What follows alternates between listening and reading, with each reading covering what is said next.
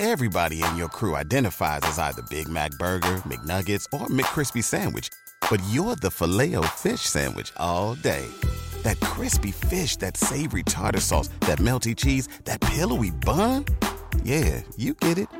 Every time. And if you love the Filet-O-Fish, right now you can catch two of the classics you love for just $6. Limited time only. Price and participation may vary. Cannot be combined with any other offer. Single item at regular price. Ba-da-ba-ba-ba.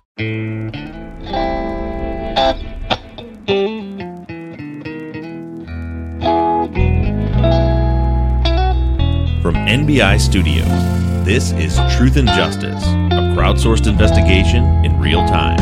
I'm Bob Ruff.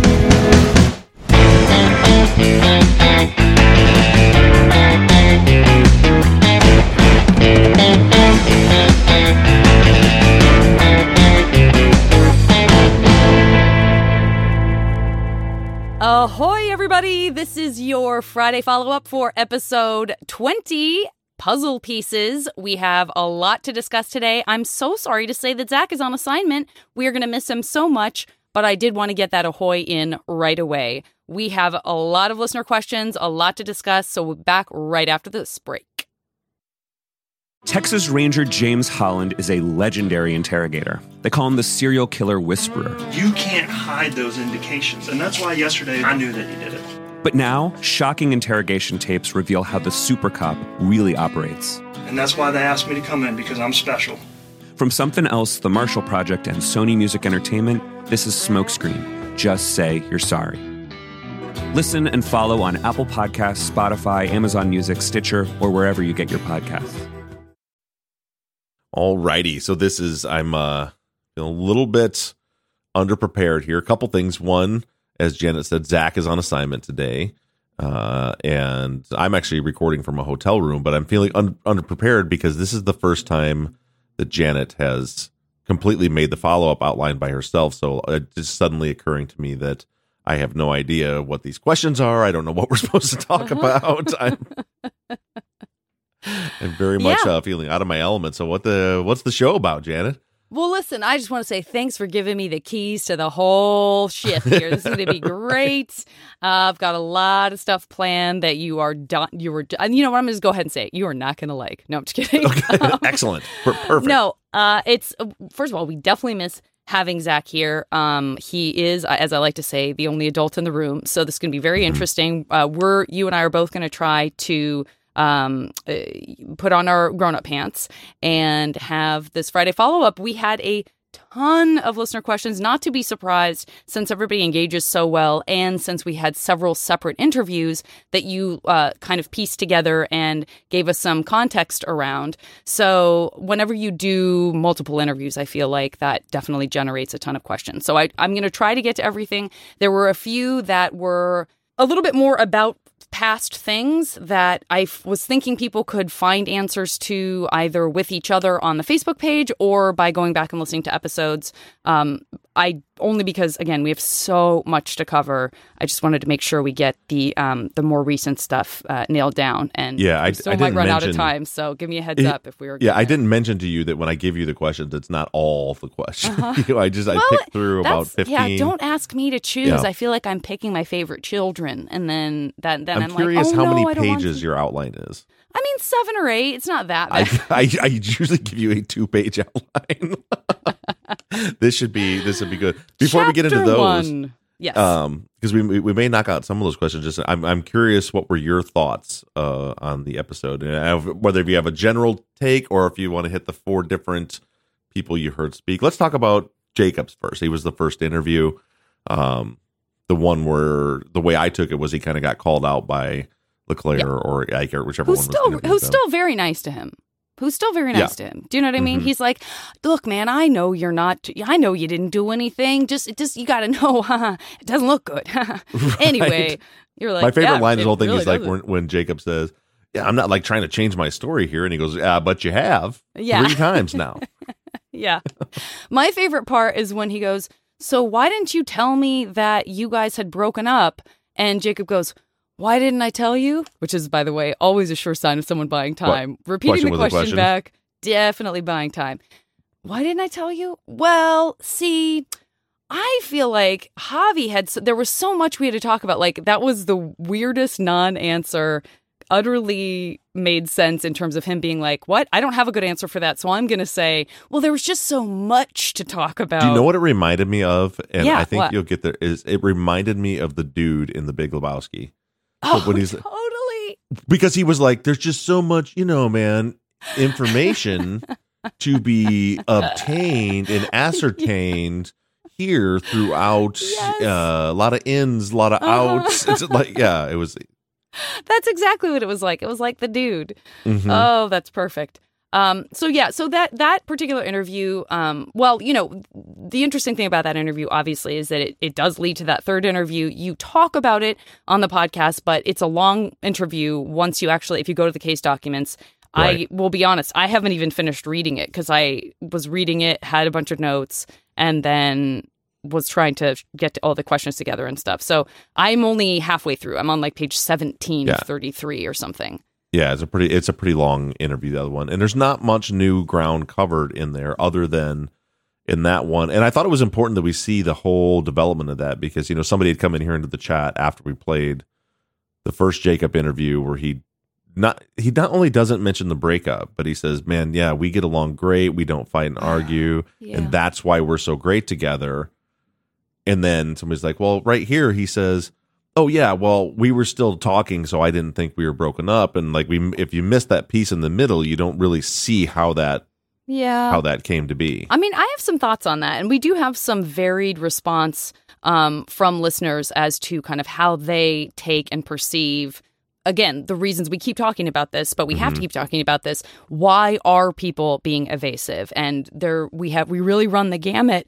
Excuse me, we really run the gamut with listeners between this is extremely shady. There's some, even today, just now I see it's Amy thinks he might be shady AF, that being Jacob. And then some people feel like there could be very, very innocent reasons for that. So we'll kind of dig into all of that with Jacob's interview. What was next? Is that Bo's interview?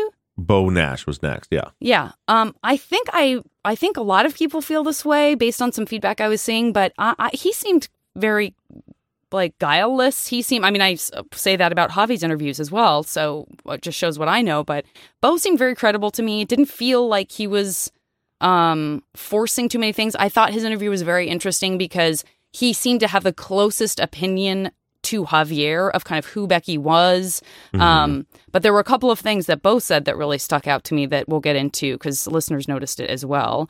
So I don't want to get too into that. But what did you think? Yeah, Bo honestly was the first interview that I watched, and this sounds biased too, but I didn't get any bad vibes from Robert as far as, and when I say bad vibes, I mean nothing was jumping out at me like he was lying or trying to hide anything. Yeah. I felt the same way about Bo's. I felt like he was being genuine. He was trying to answer the questions to the best he knew. He mixed some things up, which is kind of a bummer the way they were mixed up because.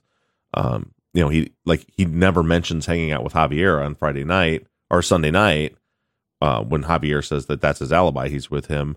But when you listen to it, like the officer is like, well, what were you doing yesterday? And he's like, oh, let me see. We came up from the hill at 8 a.m. I worked till 10:30. Then I hung out with Nick. At first you're like, oh, so you weren't with Javier. But then it's like, wait a minute. The day you came up at 8:30 and worked till 10:30 was Saturday. So is all of this Saturday, or did you just mix those two things up? And so I don't really know, but I didn't get... Which has happened before. People still, even though it's, a week ago or a couple days ago or whatever, people are still, in this case, it was literally Monday. It was 12 hours later. But with our interviews from Robert and people were confusing from the very beginning when we started listening to interviews. Yeah, people still were confusing what was Friday, Saturday, or Sunday. Yeah, and like I said, like it doesn't bother me that he was mixing and generally, I when someone is mixing things up like that, I almost to me that almost leans more innocent to the fact that he was confusing what he did Sunday and Saturday, and it could be bullshit, but for me, I always think, well, clearly they don't know that it's a really big deal that they document where their time was yesterday if they can't even get their day straight. It's usually it's like you probably had nothing to do with this. But no, I liked Bo's interview. I think he sounded, it was one of the ones I wasn't frustrated with. Like I said, for me with Javier, like you said, his sounded like very nice too. But to me, it was like he seems like he's hiding something. He's overselling stuff. Yeah. Jacobs, you just heard, just so many things that were that were not just unverified, but were contradicted by everyone else on the phone records. Not to push back too hard, but I know you said earlier that you didn't think there was anything in Robert's interview and you didn't get bad vibes from him. But I will say I did feel like, knowing what we know, he was very much underselling and hiding his interest in Becky and seeing her again. Go ahead. Yeah, that is true. Going back to it, when we listened to it at that point, the one thing we knew was that they'd been talking since Wednesday or Thursday, and he had mentioned Saturday. But yeah, he was definitely underselling. But it wasn't something like you didn't.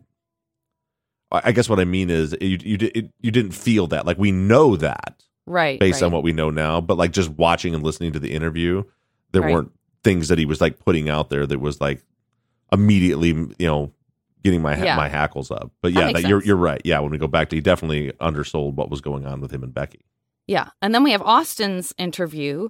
And why does that get cut off so abruptly? I mean, I know it does, but like I could not hear for the life of me what was going on, that suddenly it was just over. No idea. It doesn't say in the transcript either, right?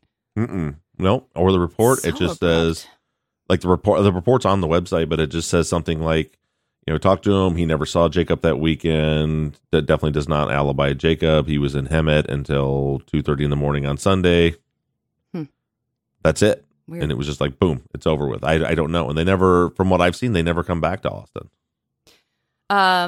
Okay. Well, do you want to start digging in? I see a lot of activity in the chat already. And as I said, we got a lot of questions. So I feel like I'm scaring you now that I just keep going. We got a lot of questions. Yeah, I was hoping that if we talk long enough, we won't get to all the questions. And we're out of time. It's been great catching up. Thanks, everybody. Let's start out.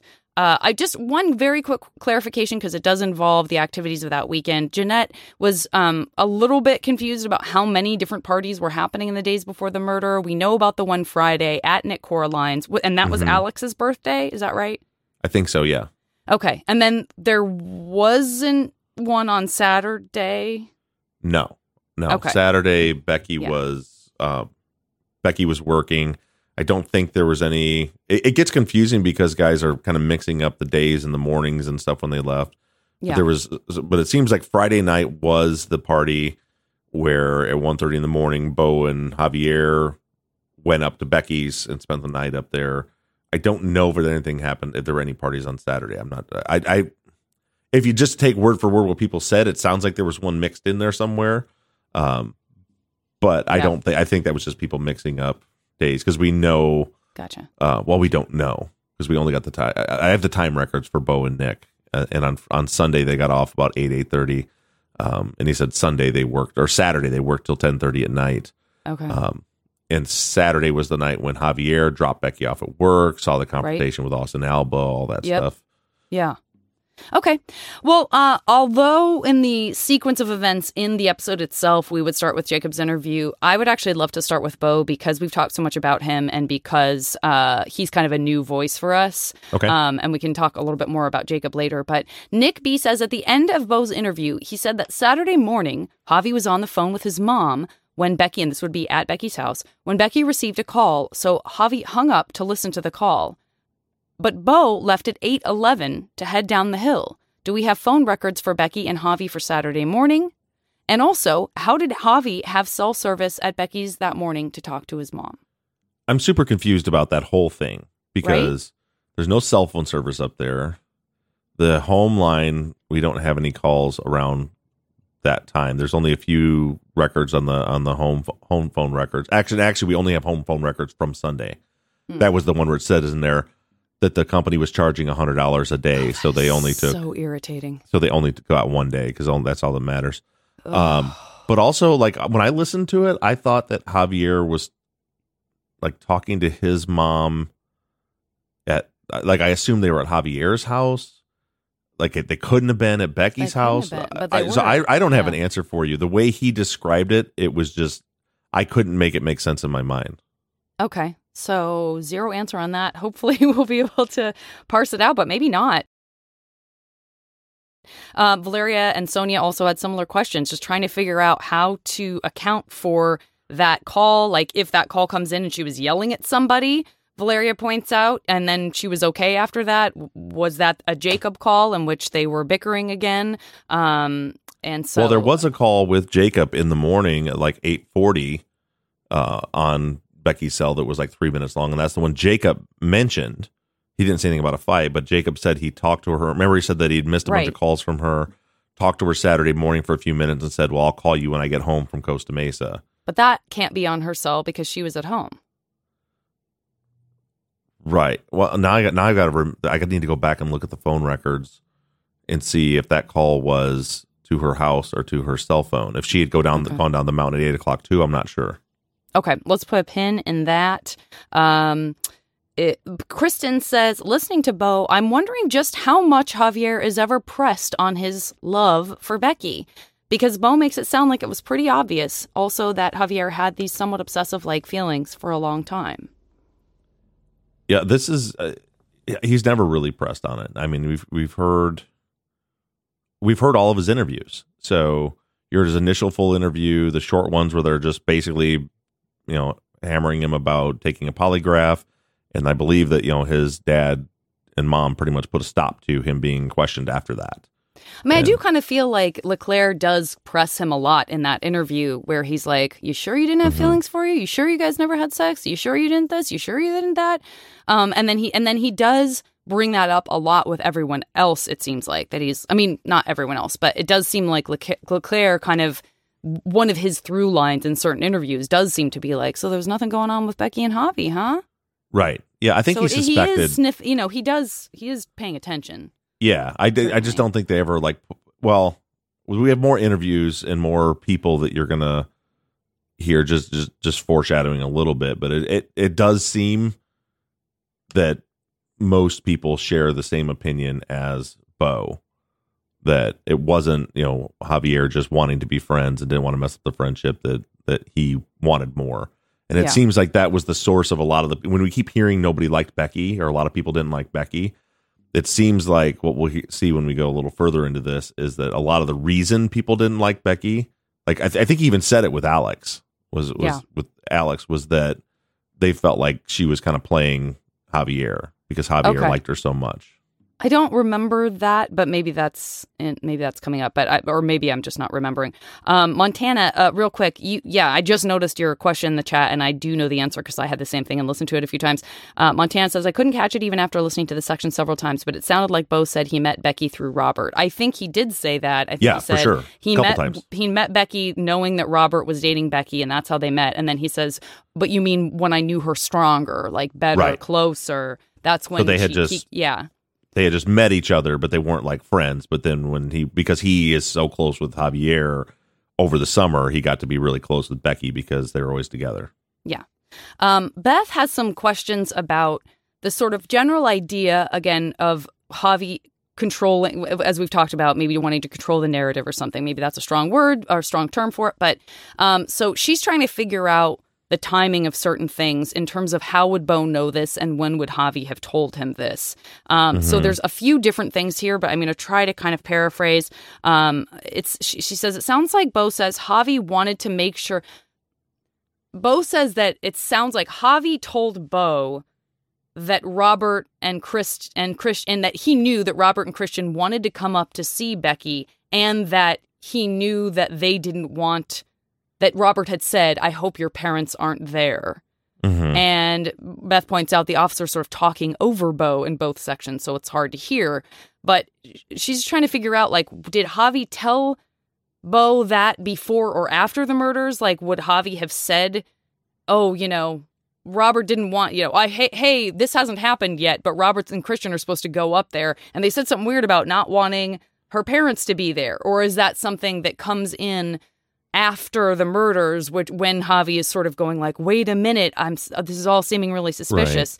Right. Well, we don't know for sure, but I would imagine that happened like on the drive up, because remember, as soon as Javi starts calling Robert, as soon as Javi finds out that something happened up there, he starts calling Robert because Becky had told him that Robert was going up there. Right. So it would make sense to me that if Javier So I don't know if you can hear the fire trucks driving down the road. Certainly can. I know that when you go to Nashville, you're welcomed with a fire truck parade.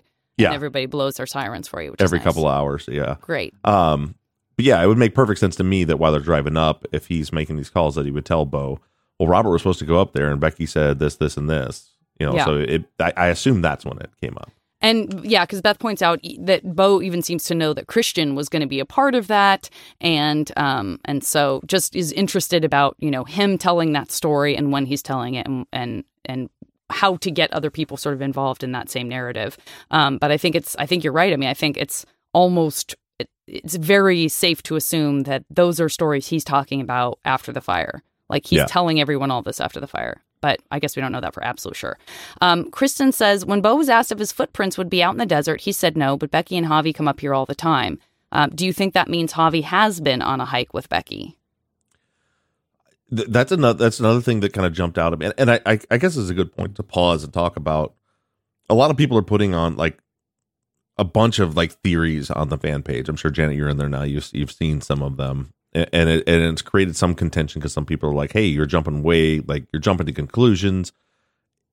It's a hard line to toe, because part of what makes us good at what we do as a community as a whole is that, we think of everything and we spitball all these ideas, but then there's like this fine line of like, well, yeah, but let's not be accusing someone of something.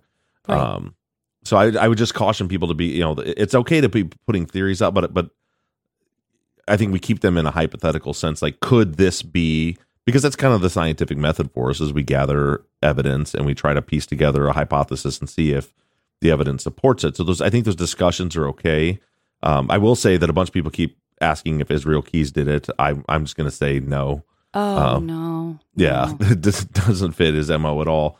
And some might say, well, because the one couple that he was involved with out east. But anyway, it's interesting. It's interesting that Jim Clemente also he brought up Israel Keys as an example, just completely independent of this story as a different example. But it doesn't surprise me that certainly he spent time on the West Coast. Certainly he liked being in remote places. I just don't think that going to someone's house like this, it wouldn't look like this. No, I don't think so either. And Laura in the YouTube chat makes a good point. They say, I feel like it's one thing to think of possibilities, but as soon as everyone starts buying into a single theory, we lose the objectivity to seek justice. And I think that's a good way to put it. Like, it's okay to kind of spitball some ideas hypothetically. Now, with that being said, getting back to the footprint thing, so a lot of people, there are a lot of questions too, is like, why does everybody think everybody's guilty because these teenagers are getting things wrong? I don't think it, like, I want to make clear, I'm not saying I think things are guilty, but it's our job to find these details that weren't caught by investigators. So it's like one thing that I think jumped out to me and a lot of people in Hobby's interview on the scene that day is the first thing he says is, what kind of shoes do you have? And he says, oh, you're going to find my footprints all over back there because I was back there, we were back there walking around. Right. And then Bo says, no, Friday we weren't walking around back there. And that's on the exact same day in the exact same time window. Those two conversations are happening. Yeah, and we don't think I don't see any evidence that Javier was up there on Saturday, so there would be Friday. So like, when is he talking about his footprints being up there from? Like Thursday, Wednesday, life in general. But that doesn't mean like Javier's guilty, but it's like it's something that we do need to put a pin in and think about. Right. The Bo, and we've talked about it before. His dad is a DA investigator. He's much more plugged into what investigators are going to be looking for, what's going to be a red flag. So it's hard to know what he's just anticipating because he, A, may have already had this conversation with his father before he even talked to the cops, and B, he just knows more about the stuff in general. Yeah. And so for me, like, I listened to some of these interviews before because I wanted to go into them blind. Like at the very beginning, when I first got the case file, I listened to a lot of them just looking for indicators that something isn't right before I even knew the detail. And that was one of the things I had noted way back, like in December, when I listened to Javier's interview. Like the very first thing he says is, oh, well, you're going to find my footprints back there. And I was like, yeah, that's interesting that he jumped out and already excused why his footprints might be out there. I don't know that it means everything, but it's definitely something worth noting. Yeah, and Montana, I agree with you. I don't know that him saying he's been out there a bunch is the same as him omitting or lying that he never went on a hike. Like, those are they can be perceived as two totally different things. I mean, people will hike for like a mile and a half to go get drunk, and in their minds, they are not hiking. They are going to a remote location that's fun to get drunk. Do you know what I mean? Yeah. But whereas someone else makes that hike during the day, and they're like, yeah, I totally went for a hike. So I wouldn't put too much emphasis on that either. I agree.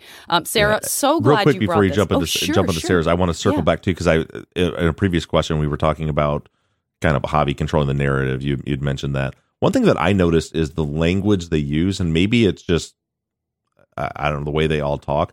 But if you notice, we've heard Jacob and now Bo both say Javier is the key to all of this. Right. Almost so to me, the same words. Right? Yeah, it is the same words. And so that makes me wonder, like, is Javier saying, well, I'm the key to this? Or do they just talk that way? But again, it's another one of those things we just note and then just don't forget it and move on. I don't know if it means anything, but I'm definitely getting that vibe that Javier is jumping ahead. And like I said, I've read interviews from people that are like, don't even live in the valley, that are like sharing information. And then the cop's like, oh, so who'd you hear that from, Becky? And they're like, no, Javier. Like, he's talked to everyone connected to this. Right. Sarah, so glad you brought this up. In Bo's interview, she says, I was struck by Bo's comment about the people in Pinion not liking Becky. Did the police make any effort to investigate local conflicts and harassment? They did. I mean, they talked to several of the neighbors. You didn't get a lot of anybody saying they didn't like Becky. There was people that said they didn't really care for John, or they didn't care for Vicky, or they just kind of kept to themselves. I didn't see anything that jumped out. I mentioned this, I think back in episode 1, that like that very day, there was a woman up on the hill that was like walking around. I believe she was naked and high, saying that she's going to burn all these houses down. That woman was cleared because she was in the county jail when the murders happened. But I haven't seen that report. I've been told, so this is not verified, but I've been told that the police were up on the scene dealing with her that night until after 8:00 from her walking around. So, they looked into some of these things. Yeah. Okay. By the way, I forgot to add in Nick Coraline's. There's so many things in this episode in puzzle pieces. Yeah. I forgot to mention, yes, of course, we know that Nick had his interview, and we can talk about that a little bit too. But in general, it's so interesting to think about, like we just said, about Bo and Javi being up there at the same time. The idea that we heard that first interview with Javi up at the scene so long ago, to now just remember, okay, Bo is there. That's the same day. That's the same time frame. They don't ask Javi to take pictures of his shoes, but they do ask Bo to take pictures of his shoes. Is it the same person? Is it like Eicheld or Leclerc? I have to go back and listen, because I get all the officers, the detectives mixed up. Okay. A couple of them sound the same. Yeah. There's Eichelt, there's Leclerc, there's Bompancero. So I need to go through and verify who. It's just interesting that, different people, whether it's the same guy or different guys, the cops are asking for different things from different people. And it's also interesting to imagine Javi being there with Nick and Bo, just off to the side, whatever they're doing. The idea that Bo's comfortable telling a cop, like, with Javi there, you know, not within earshot, but there's the idea of being like, yeah, Javi's totally obsessed with Becky. Like, he's liked her for so long. Like, I don't know that that's something that he thinks that Javi wants them to know, but he's just like very comfortable. Well, I just get the impression that he doesn't. Yeah, I get the impression that he doesn't think that's a secret. You know what I mean? Like, it's kind of a thing that everybody just kind of knows. Like, that. Everyone knows he loves her. Yeah. Yeah. Interesting. Yeah, that makes sense. And I want to put it, you probably have a question here, so I'm probably jumping ahead of it, but I don't want to miss it while I'm thinking about it.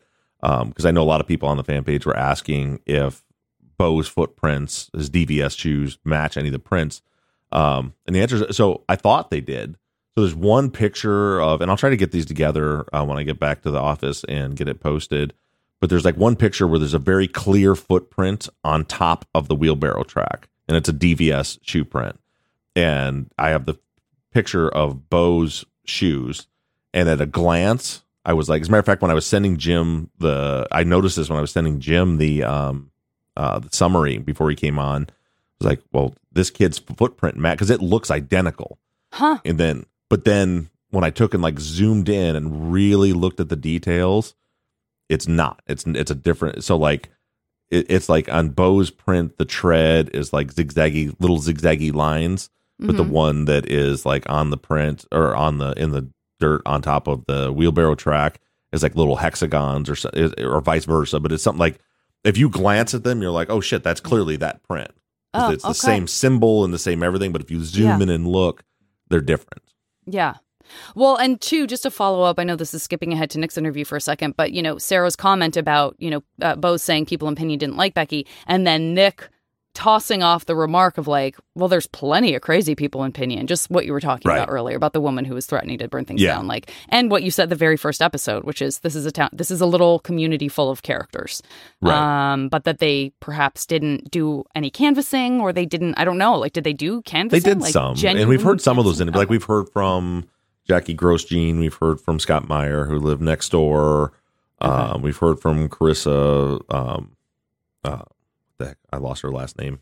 I couldn't remember if those were things. If that was shoe leather you did or the cops did. So some of it was like I interviewed Carissa, but Carissa also was interviewed by police back then too.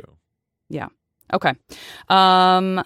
Caroline says, and now getting into Javi a little bit more, Caroline says, what do you make of everyone saying that Javi's the one to talk to, that he's his vital piece, which we have talked about, but how many times, she says, did they interview Javi? I think he was on the scene, then they interviewed him on the 25th, and then there was the two other interviews where they were at his work asking for him to take a polygraph, and I think that's it. So like 3 or 4. 4, like yeah, I think. Okay. Melissa says, after hearing more interviews, all I keep hearing is Javi. Are we sure he isn't in some way actually involved? And kind of brings up this kind of idea of, and Sonia said something similar, this idea of perhaps the unrequited love, perhaps the shoulder to cry on.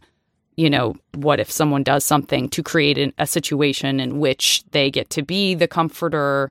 Right. I think that's some of the speculation maybe you're talking about that was on the Facebook page that some people had issues with, and other people were like, oh, I understand this is just like speculation. Yeah, and where I'm at with it is there's enough smoke there to say I'm not ready to clear him. But I mean, again, I keep saying this, but to be very frank, his phone records show that he was down in the valley during after like 7:00, and then also at 9:30.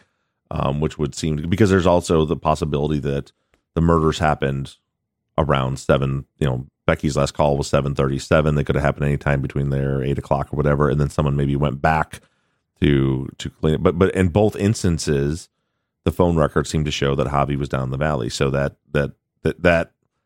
that seems like enough to just completely alibi him. But then there's all this. There's something, again, there's the idea that they're hiding things, they're changing stories aren't lining up. One thing that I caught in the interview, I don't know if anybody else did, I didn't see anybody talking about it, is in Bo's interview. Bo says that he was talking to Becky on the phone while she was on her way up to Pinion around 4:00. That didn't happen. So Bo was, Nick, let me get the right name, Javier, was talking to Becky at like 3:40 or something like that. Or, it was before 4:00, presumably while she was driving up. They talked for like 21 minutes, 21 minutes, something like that. And Javier talks about that he was talking to her while she was driving up the hill.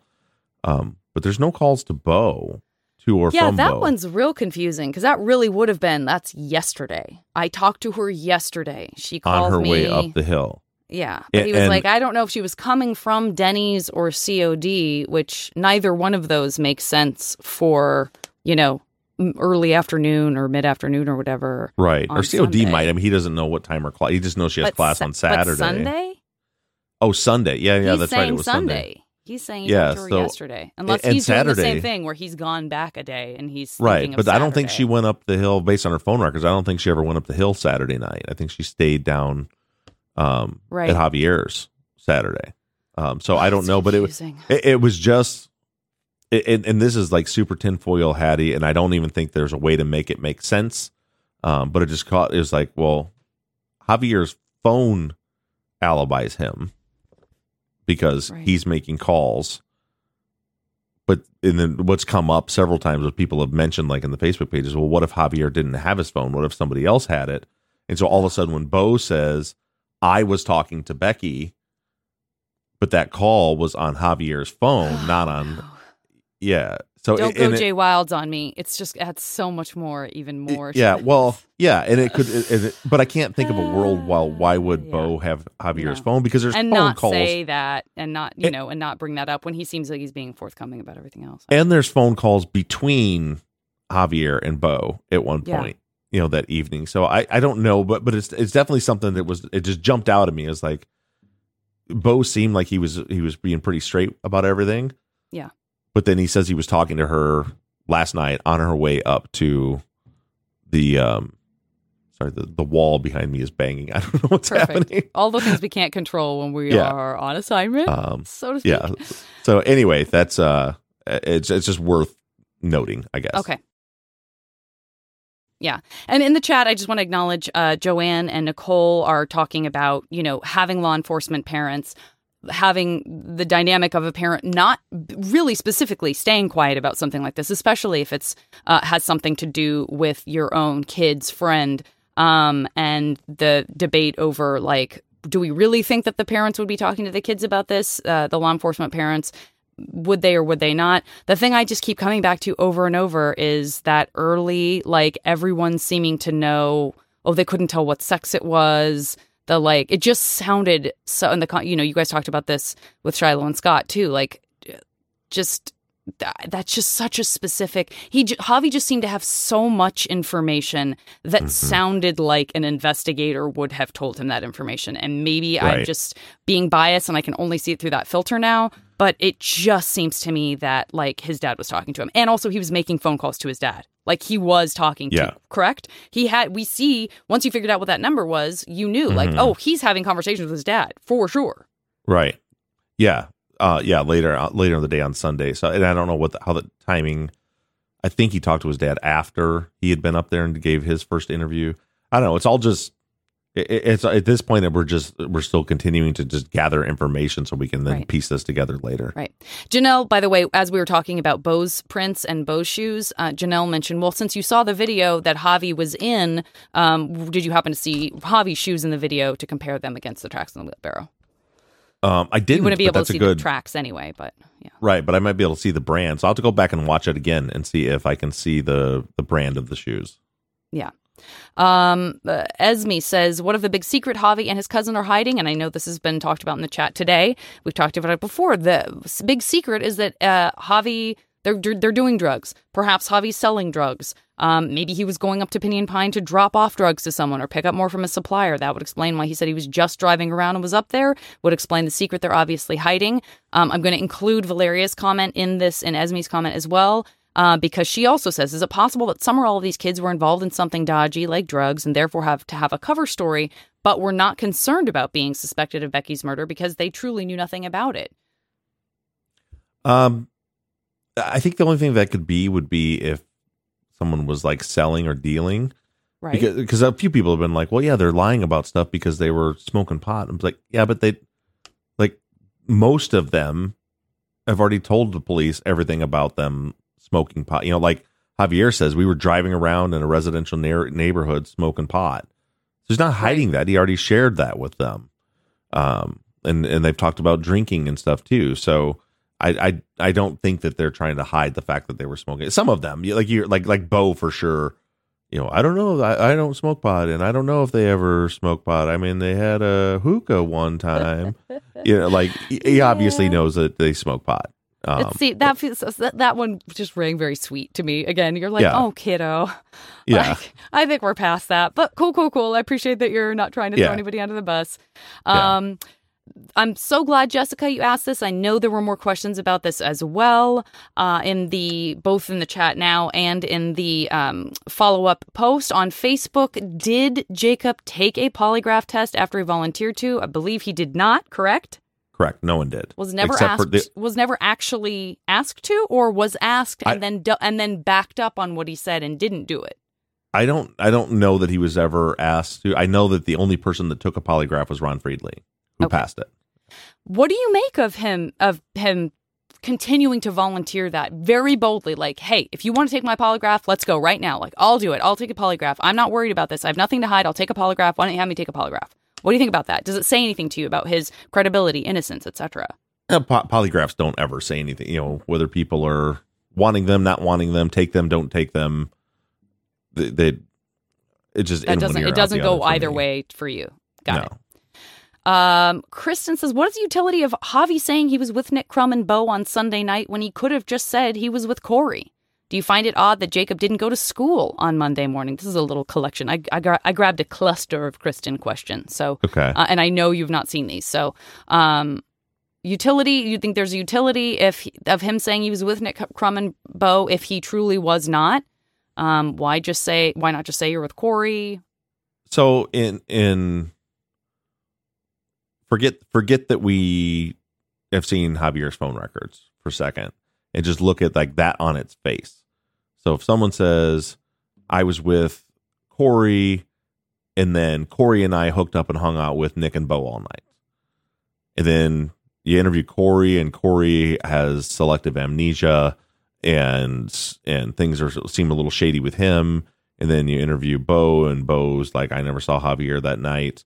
On its face to me would tell me we need to look a little closer into Javier and Corey, because it seems like, again, just on its face, that Javier knows Corey's not an alibi, which would indicate if they had some part in this, they probably had a part in it together, and so they need to add people who weren't a part of it to be their alibi. I'm not saying that's the case, but that would be what that would indicate to me normally, something that I would look further into. I also want to point out another thing that nobody seems to be talking about is that Bo said in his interview that they were supposed to go up to see Becky that night with Javier, and I think he says for some reason that didn't happen. He said we just didn't end up ever doing it. And no one asks him, oh, you were? Why? What? Right. Tell me more about that. And that was a frustrating part for, because from the officers should say, oh, you were supposed to. Because, it's like the same people that are like, well, look at Robert. He said he was supposed to go up and be with her that night, and then for some reason didn't go.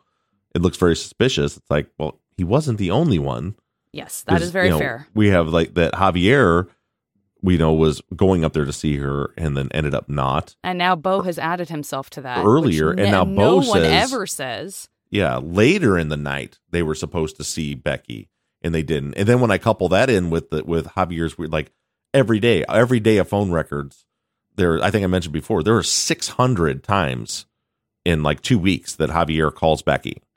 It's constant, a constant back and forth. And all of a sudden this night she tries to call him at 7:30ish, 7:37 or whatever. And then he just like no contact for all these hours. And then he calls Denny's, which he says he doesn't do. And then there's like no attempts to call all night. Like something. And again, this could be as innocuous as Javier and Becky had a fight. And this is just hypothetical. Right. They had a fight about something. He was mad and he's like, I'm done with her. I'm pissed off at her. And then she ends up dead. And he doesn't want people to know. It could have nothing to do with the crime. Right. It could be like, oh, I don't want to tell him that I just had this big fight with her. Of course. For the same reasons we talked about, which is that he would know I'm that omitting would look bad. But that's what it looks like to me, that just based on his history of like the phone records, the weirdness about him not going up there, not trying to, there are a couple attempts to contact, which seems to lean towards, well, he didn't know she was dead because he tried to get a hold of her, but also he's got an investigator background, so you might know that might be a helpful thing to try to get a hold of somebody, even though they're gone. I don't know. It's just all, but something's not sitting right with that. And then we hear Bo say that they were supposed to go that night and then they didn't go. Yeah, I'm really glad you brought that up. I do think that's in here somewhere, but and I would say, like, just as a thought experiment, putting myself, sometimes the best I can offer is trying to imagine being in someone's shoes, but also that's the most dangerous thing because you don't know what you would do or what someone else should be doing. But from an empathy perspective, let's say people are right and Javi had deep feelings for Becky and he sort of accepted the Jacob thing because you have to, because he's your cousin, and also in a weird way he's part of that relationship because he spends so much, he gets to be part of that threesome, right, if you'll pardon the expression. But with Robert, he's heard all these things from Becky about Robert and that being a toxic relationship. He has his own opinion about Robert being bad for her. He sees that there's this increased contact with Robert. Now she's going to see him. if he is, that could be a different kind of level of jealousy. And I am not saying jealousy to the point of hurting her in any way, shape, or form. I'm actually going the opposite way and saying he tries to tell himself he's okay with it and he's not going to bother her. But at the end of the day, I don't want to hear about it. Like, I do want to hear about it. I'm dying to hear about it, but I also don't want to hear about it. I don't want to get on the phone with her and have her go, you know what? We're getting back together. You know what I mean? So like that he's doing that concerted thing where we spend the energy going, I'm not going to call. I'm not going to ask. I'm not going to call. I'm not going to text. I don't even care. I don't even care. They could be making out right now. I don't even care. You know what? Maybe when she gets to Denny's, I'll check in with her. Maybe. But maybe, you know what? Maybe I don't even care about that. Maybe she's taking me for granted a little bit and I'm just going to like ice her out a little bit. She was with Robert. So there's like a lot of behavioral stuff that's very, very innocent to anything happening to her that could just be him and his feelings, you know? Yeah, like because his feelings. Especially when we hear from other friends that if that's accurate, if what the other friends are saying is accurate, which is that he truly was in love with her, did want there to be more, then this is a tough weekend for him. Yeah. Because it's like she kind of, it's like she finally breaks up with. Yeah. So maybe she's available. Because I think he also says that, and I have to go back and listen. I don't remember exactly what he said about the relationship with Robert maybe being toxic, but I remember the pregnancy stuff. But I believe I remember him still saying that like she loved him, she was still in love with him. I'm almost certain that he said that. So like he knows there's this really strong draw to Robert, and then all of a sudden she's talking to Robert again. Yeah, like that's like I said, in that I'm not ruling out that played a role in what happened to Becky, but I'm also not ruling out that could just be why he's hiding things is because, like I said, the best way I can put it is that's a rough weekend for Javier. If what we are hearing from the friends is true, that he really did want there to be more of a relationship there. Right. And I will this might be a good time for me to just insert this. And I don't want you to panic because we actually are on page almost to the end of page 3 of like 3.5 pages. So we're actually doing really well. But what I was going to say about that and the breakup with Jacob is this. In reading just what I've read so far, halfway through the transcript of Jacob's third interview, which you do kind of encapsulate in the episode, but I do feel in reading what I read, again, have not finished it, I'm starting to have a stronger acceptance for why Jacob did not think that they were truly broken up. And we see it in the phone records. They do have contact with each other. Right. She is calling him. They are texting. He is. So, and when I read his interview and I started thinking about like, again, over empathizing perhaps, but like I remember dating people in high school where I was like this very, I overthought everything and I was super artsy and I was very into drama and my feelings and I wanted to talk about everything and I would have mixed feelings about things. And I'm sure I was that girl who a guy was like, I think we broke up, but then she called me to tell me she missed me. So I guess we didn't break up. Like, I guess actually maybe things are cool because I think I thought she had, but then she did these 5 other things. So then I thought we were okay. That really seemed credible to me, especially after reading his getting into more detail about those things. If they're true, I started to think, yeah, you know what? Yeah, like this wouldn't be the first time a straight boy said of a straight girl, like, I thought I don't know what's going on. She called me. She's mad at me. Then she says it's okay. Then she says, I want you to want to call me. I don't want you to call. Do you know what I mean? So I just feel that to me, I started to feel like, oh no, I kind of can see the context in which Jacob's like, dude, I thought we were okay. I don't know. You know what I mean? Yeah. I think that's definitely a possibility. I think he still definitely downplayed the situation by not only not mentioning the fight, but saying how they never fight, and that's why they had such a great relationship, which could be for a variety of reasons that we've already discussed. And you very well may be right. One thing that caught me was Javier saying that Jacob has been telling people that they just broke up 2 days before. Yeah, but that's crime. Javi. Like, why do we know that that's Javi telling the truth? What if Javi's really playing up the breakup because he's super excited that they broke up? So he wants it to be permanent. Sure. He's like, I know they broke up. The good news is they broke up, everybody. And he was even telling everyone they broke up. That's how broke up they were. Do you know what I mean? So, okay, I'm going to move on to Kristen. I know you have a little question bundle, but I want to follow up with some of this stuff. The one thing I will add is, were Javi, Jacob, Bo, and Austin ever checked to see if they owned guns that could have matched the crime scene? I don't think so. Perfect. Great. Makes sense. Does not make sense. Aaron, I know we talked about this a little bit, but I can't remember what your answer was. Aaron also wants to know, was Jacob's brother ever interviewed? And then also wants to know, any chance that Claire or Janelle would talk to you more now that we're sort of, if they happen to be aware of the podcast, as we see these discrepancies kind of unraveling a little, is it going to loosen up anybody who might hear about it and go, oof, maybe I should talk to them? I don't know about that. So as far as the brother, no, I don't think he was ever interviewed. Right. And that's another weird one for me. So I don't weird. get why. So weird. It's days before the murder. It doesn't make sense. But why is he continuing to say? And now we've heard, even like Bo says, we were hanging out with Jacob at his house on Friday at 8:00 or on Friday night. The phone records show he was there. I think Javier says he left on Friday. Like, everybody says Jacob left on Friday. Or Austin says he left on Friday. But then Jacob, it's not just like he mixed up the day, but he says it was like right after the fight with Becky, he left to go on Thursday and took off. So I don't know what any of that means. And the fact that they're so set on pinning him down. You know, Leclerc is the person who he actually talks to in the third interview, and Leclerc's like, I'm kind of the lead detective on this. I got to clarify all this stuff. Maybe it's something that's happening between you and my colleague. Maybe it can be ironed out really easily. Right. But like they're specifically reaching out to him about the breakup. So the fact that they would not follow up with what he says he did those nights seems very odd to me, because they clearly are suspicious. I know that's him. He's not saying he's in Costa Mesa on Sunday night, but still.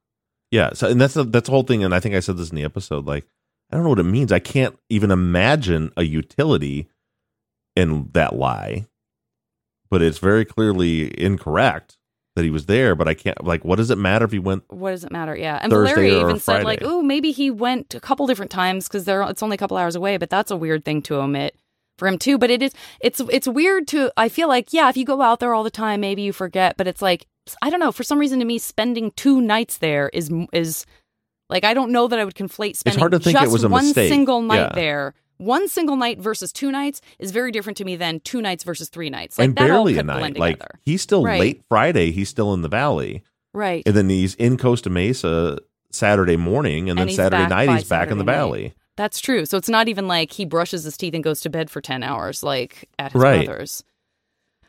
Yeah, so I don't know. I don't know what that means. Okay, let's get into Austin. We talked about Nick Coraline briefly with there's a lot of crazy people up here. Is there anything you want to add? Because there wasn't really actually anything that went deeply into this very brief interview with Nick.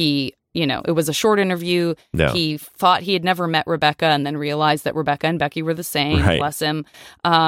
Is there anything from that interview you particularly, Bob, feel like you want to draw a circle around? No, there wasn't much there with Nick that was super important. The big thing with Nick for me is, again, like, all this smoke is enough to keep looking in that direction, is that he drove that little red truck and they never pursued that. Never even asked him, where were you at last night? What were you doing? Could this be your truck? Yeah, that was actually a question I had for you. I'm glad you brought that up, because I was just wondering, because it's so maddening to me, Joshua. I saw you mentioned it in the chat just moments ago, this maddening fact of not following up on that. So I did want to ask you, like, do you think there's a world in which, like, based on the conversation perhaps one of them has, again, that's not noted, that's not part of the fire chief's testimony, but actually a face-to-face conversation where the description of the red truck to someone like Leclerc in person, and then he goes and actually looks. He's there. He sees the red truck on the scene. He looks at it and he's like, oh, he said that this had a white bed. This doesn't have that, and blah, blah, blah. And it just in his mind, he's like, meh, dismissed. It's possible. It's got to be something, because I don't understand why we don't see any more follow-up with that. Yeah. Valeria, by the way, also said, and she did say this, Valeria, I'm sorry that I forgot to mention this. Again, there were so many questions, but one of the phone call discrepancy things with call logs could be like, what if someone had a burner phone, especially if they were dealing and or just buying? Like, could there be a situation where somebody like Jacob could It's say, I made all possible, these but calls, I did this and that, but then there's just, it was with kind of phone our main characters, we have, a two-way recollection of that because, we have, so like, because Jacob, we know there was the home phone that, he had a home phone. So it's like, well, maybe we don't see it in his call records because he called from his home phone. But if he says he was calling Becky, well, then we can look at Becky's records and see if there was a call from the home phone. So in most cases, we're able to look on both ends of the supposed calls and see if there's any evidence of it being there. Yeah. Okay. Well, yeah. And also it's like, what do we do with that? Because we'll never know. But, but it's a really interesting question. Okay. So for Austin, Sonia says, what do you make of if anything, of both Javi and Austin being up in the Hemet area around the same time of day? Coincidence or something more? Could there have been some sort of rendezvous where Javi collected Jacob from Austin around 6 before heading to Becky's, before the hike? Could there be any phone data, pings, anything like that? Austin said he left for Hemet Saturday night at 5. Seems he and Javi would have been in that area around the same time, although that's... Sorry, I'm reading this realizing, like, didn't he say he left for it that Sunday? Aren't we talking about Sunday? I think you mean Sunday, Sonia. I think you mean Sunday. Yeah. I know you're in the chat too, so if I'm wrong about that, let me know. But seeing Hemet mentioned by people, Sonia says meth is prevalent there. It's making her spidey senses go off. That during his interview, Jacob mentions, and I haven't even gotten to this in the third interview, but apparently, doesn't he say in his third interview, Becky and I used to laugh all the time that potheads don't commit DV and murders, only tweakers do? Is that in the third interview? Yeah, I think so. Something like that, yeah. So, interesting comment to make, Sonia says, especially if he was offering up freely to cops that he was a pot smoker. Could it be that he was hiding something like meth or vaguely trying to point the cops in the directions of a tweaker group and away from him? Boy, it doesn't sound like he's described as being in any way a meth user. Like, everyone talks about him. The way they describe him makes it sound like he's a stoner. Again, in a way that a hyper-emotional girl in high school would be like, why are you driving so bad? Like, and him being like, dude, you survived 5 car crashes, dude, baby. You're not supposed to die right now. And I would be like, take this seriously. Right. Stop being so chill about everything. Why are you so chill?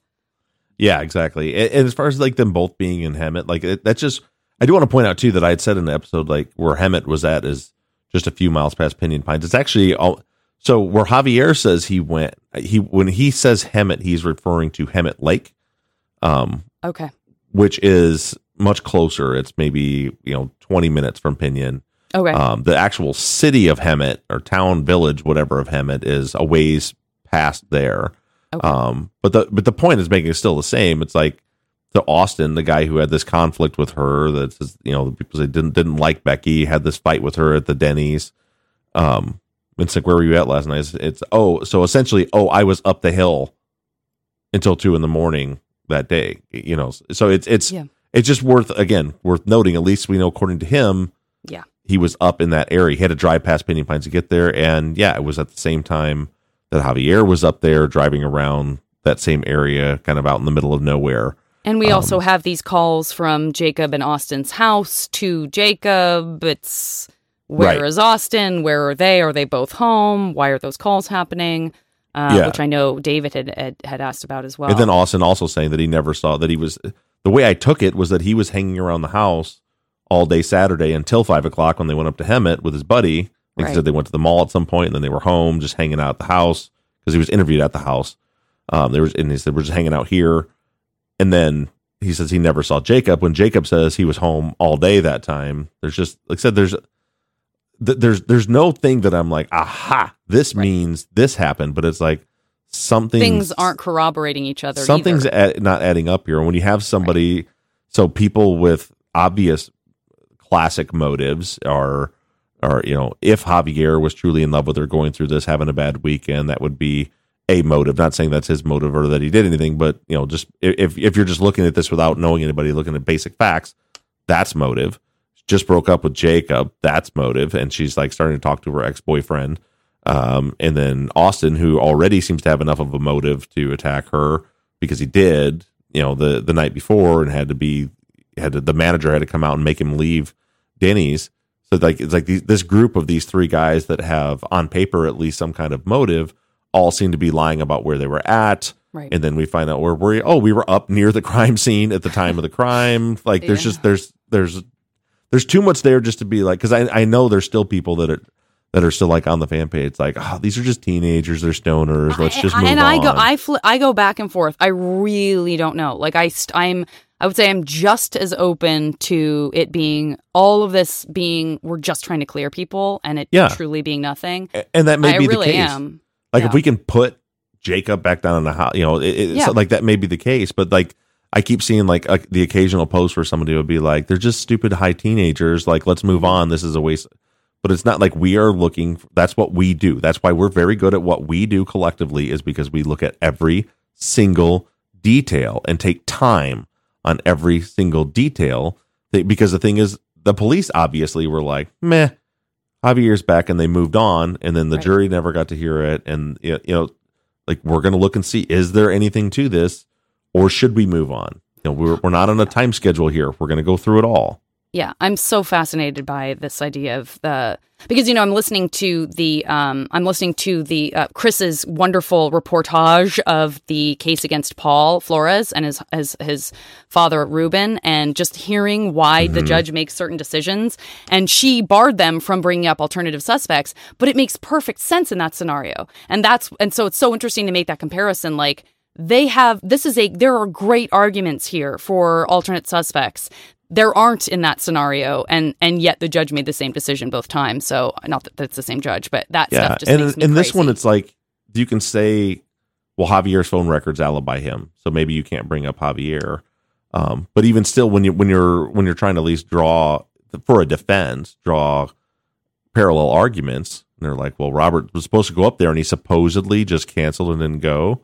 I think it would be fair to use the defense. We also have statements that other people said they were supposed to be up there. Javier was supposed to go up there and supposedly didn't go, and he's the only one that can confirm that, just like Robert. And then all this stuff about Austin and about Jacob and stuff, like, not to say that they're guilty, but there's definitely plenty of places in the defense where you can say, well, if you're saying this makes him look guilty, well, why doesn't it also make him look guilty? Yes. There's way more there. And by the way, you just brought up the altercation at Denny's again. We continue to have questions about that, understandably so. For example, Mary Ellen and Sonia, people are wondering, was this serious enough that the Denny's manager would have written up an incident report? Was this serious enough that the police would have been called? Or was it, like you said, this weird, uncomfortable thing where he confronts her? We still don't know the full content of that. And then the manager ushers him out, and that's it. And end of story. There's no written report. There's nothing. We have 3 problems with that. Great. 1, so Javier tells them it happened. Yes. And then I still keep seeing people going, well, yeah, but Becky's cousin, we talked about this in the Patreon last week, but like, well, Becky's cousin says that she talked to Becky that night and it was Robert that did it. Well, first of all, the phone records show she didn't talk to her cousin that night. So that's one thing. That was an interview she gave to 48 Hours 10 years later. Not saying she's lying, but I think but there's a game of telephone going on there but we have one living eyewitness that was Javier, who said, I saw it was my roommate or my cousin's roommate, Austin Alba, that did it. I saw it happen. I was there. That's who it was. But it got kind of through the rumor mill conflated to, it was the ex-boyfriend's roommate, to it was the ex-boyfriend, to, they arrested Robert Pape. It must have been the ex-boyfriend, Robert. It's kind of how that went down. And KH says Javi says somewhere that Becky had to write a report about it, which I totally missed, if that's true. Yeah, I remember he said the manager had to come and maybe there was there was another report. But the 3 big issues are, 1, that the police didn't follow up with Javier for more details. 2, they didn't interview the Denny's manager to get the details. And 3, they didn't ask Austin Alba about it after they had been told that it was him. So because they didn't do those things, like, was there a written report? Probably. Right. Can we find it 15 years later? Even Nick Coraline, who knows nothing, tells them to go talk to the people at Denny's. The last thing he says is, I'm beginning to think that there were things left out of the case file, there would like some Brady material, because they do follow up on stuff for all of us being like, ugh, there's like a ton that they do follow up on. Yeah. And so are they so dumb when he says you should talk to her employees at Denny's that they never went, or did they go and it's not documented? That's super weird. we're going to too. hear some or more it's things documented and it's just they just never made it into Discovery or something, which Right. is also super weird. I want to point out. So KH made a good point, something I had never thought of, and I'm just spitballing, but I want to put it out there just for people to think about. If I can get back to it, they say not likely, but Robert could have even been the target if this is a jealousy thing. Robert and Becky, and that's something I had never thought about. Was and again, I haven't even fully processed this, but I think that was a really good point, something to think about. Maybe we could be looking at this whole thing completely wrong. If this group, if it is a jealousy thing with this group, and they know Robert is supposed to go up there and hike, what if the reason people went up there with guns ready to go attack was because they were going up to attack Robert, and then get up there and Robert's not there, and things get out of hand, maybe an argument with Becky or something like that. But it would explain, because the problem I have with anybody is whoever went up there, and I agree, Jim agrees, I think even Shiloh and Scott agree, they went up there with murder in mind. They went up there with 2 guns, an escape plan, ready to go. So and possibly it's like fuel, possibly even fuel. Yeah, possibly even their own gasoline. And actually another, I'll put a pin in that, because there's another something I just remembered a comment somebody had made on Facebook that I thought was an interesting question. But it's like, why would they take guns and things up? Like, if the state's whole theory is, well, Robert's up there, and then they think they're getting back together, and things get out of hand. It's like, but if he really was just going up there to go on a hike, so much so that even Becky thinks it's just like, according to Javier, just like, why would they take 2 guns and intend to go kill everybody? Right. Right. But if it was, and it's like, if Javi loves Becky so much, there's all these questions. Anyway, it's just something, again, I'm spitballing as I read that and was like, that's a good thought. Yeah, what I don't think that's not come up before. So the target was Robert. That's a really good thought, and something that we should continue thinking about. Yeah. And what I was going to say before is, I saw somebody on Facebook made a comment recently that said, why was there enough fuel left to light Becky on fire? Mm-hmm. And that's a good question. It kind of goes back to what I was saying before, how usually when you see arsons with gasoline, they dump it all over the place, not just in a few key places. But it is kind of, if you think about it, just behaviorally, that if the house fire was lit first, why would they really think like, we got to save enough gas here to? Yeah, I think maybe I want to say it was David, and David, if it wasn't you and it was someone else, I'm so sorry. But I did see that was like, what also sort of is the target, is where the fuel is used and who it's used on and what order it's used and all of that. Like, is there any way that can help us further understand who the main target was? Yeah. And again, question. I don't have the answer to that, but definitely keep it in mind. Definitely something to think about. Yeah. Yeah.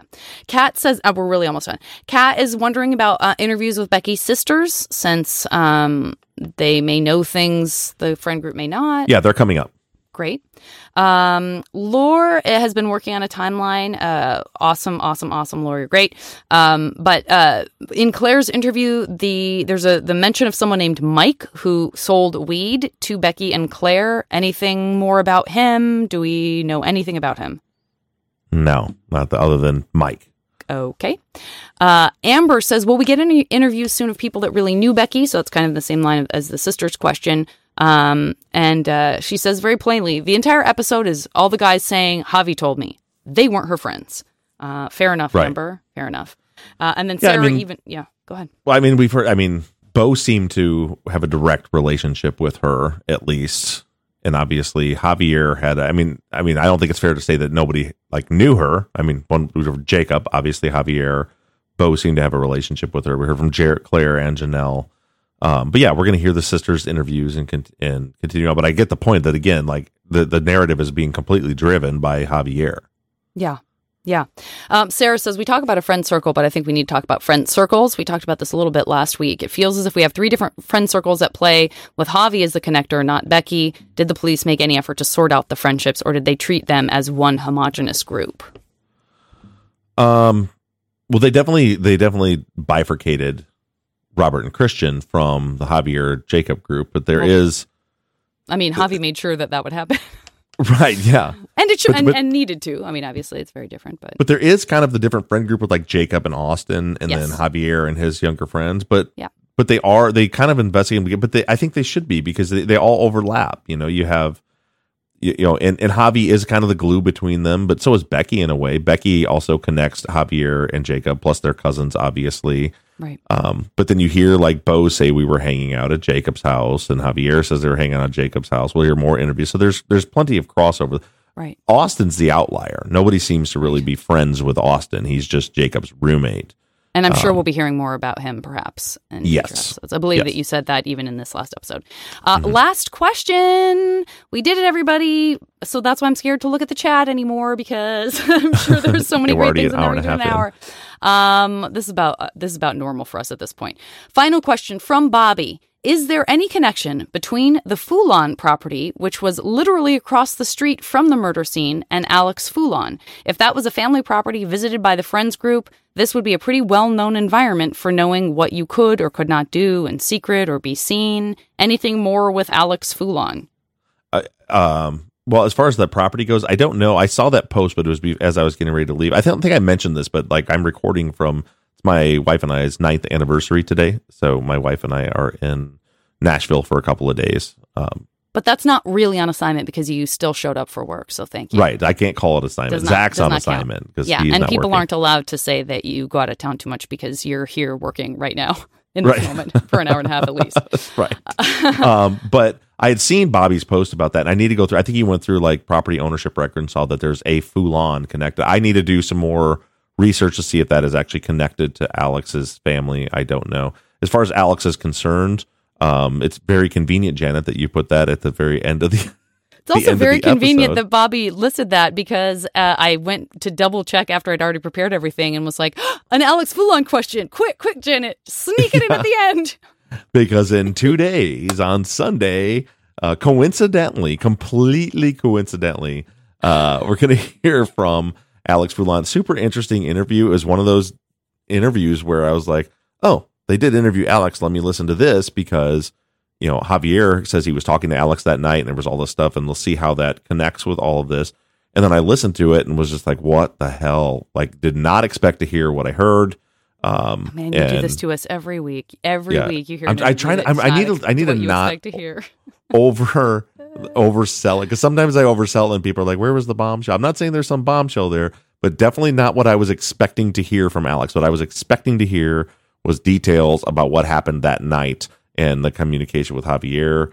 And you get some of that, but there's other stuff too. So make sure you tune in on Sunday for that. And then we'll talk all about it next week, when hopefully Zach will be back from his assignment. Yeah, Zach, we miss you. We love you. Kelly, you remain the best. And a lot of people in the chat and I want to wish you a happy anniversary. Happy anniversary to you and Becky. Thank you, guys. Look, Becky. Don't do it. Don't you do it. The people on the internet want to wish you happy anniversary. That's so mean. That's so mean. I, as one of your work wives, I have to say, no, that's a no-go. Don't you dare. Listen, all right, everybody. In the Patreon, you heard all the shenanigans that that's she true. Already. There were a lot of Patreon today. Shenanigans. Never a bad time to join Patreon. This would be a good week. It was a very fun episode. And I'm seeing a few things we didn't get to, guys. I'm going to try to take some little screenshots of those and circle back. But thanks again for an amazing chat in YouTube. You guys are the best. Yep. So thank you, guys. We'll talk to you guys all again next week.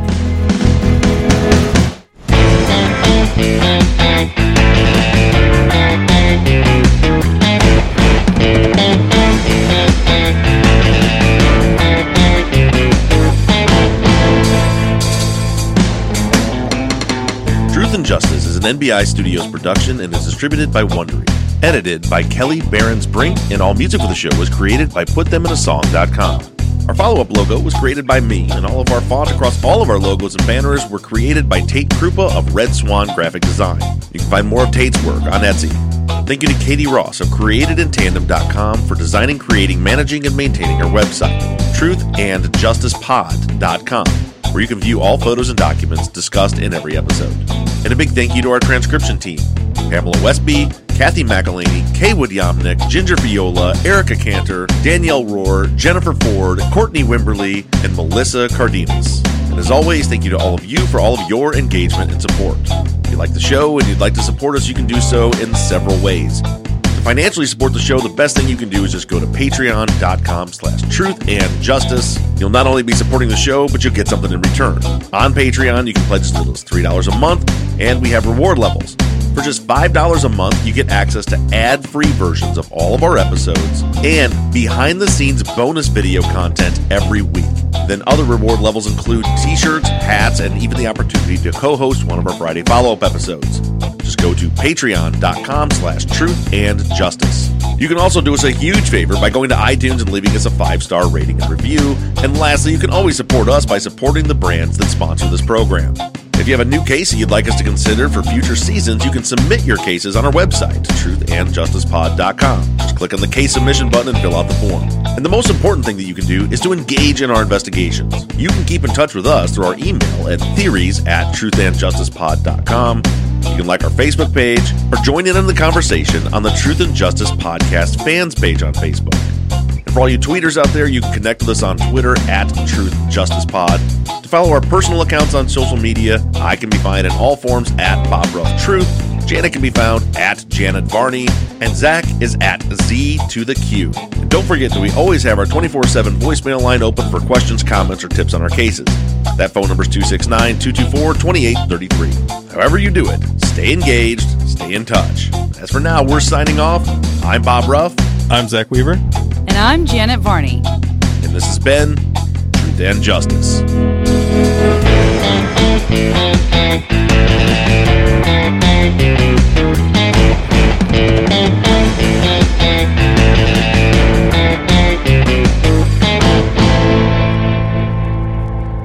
Shit. Keep this in, Kelly. Oh, shit. That'll be the very beginning, right after this break. What was that? We'll be back after this break. This is how human people talk. This is I am not from another planet, and we will be back after this break. Perfect. Okay, let me get the YouTube live. I don't have my clicker. That'll do. Oh, there you go, Kelly. And every time you do that, I'm going to think you're applauding me, so everyone wins. I noticed that because you really thought I was applauding you. Yeah. I always assume someone's applauding you. Hot and spicy up in here with the air conditioner on. See, just a little change in the tone there and gives Kelly a nice button on that. Very final. The nature of HR, there are so many moving parts, and it's not just about the processes, but also about the people, because they're like different parts of a jigsaw that you can put together to help the organisation. Sage helps HR champions like Sherry spend less time on admin so they can spend more time bringing the team together. Sage, helping business flow.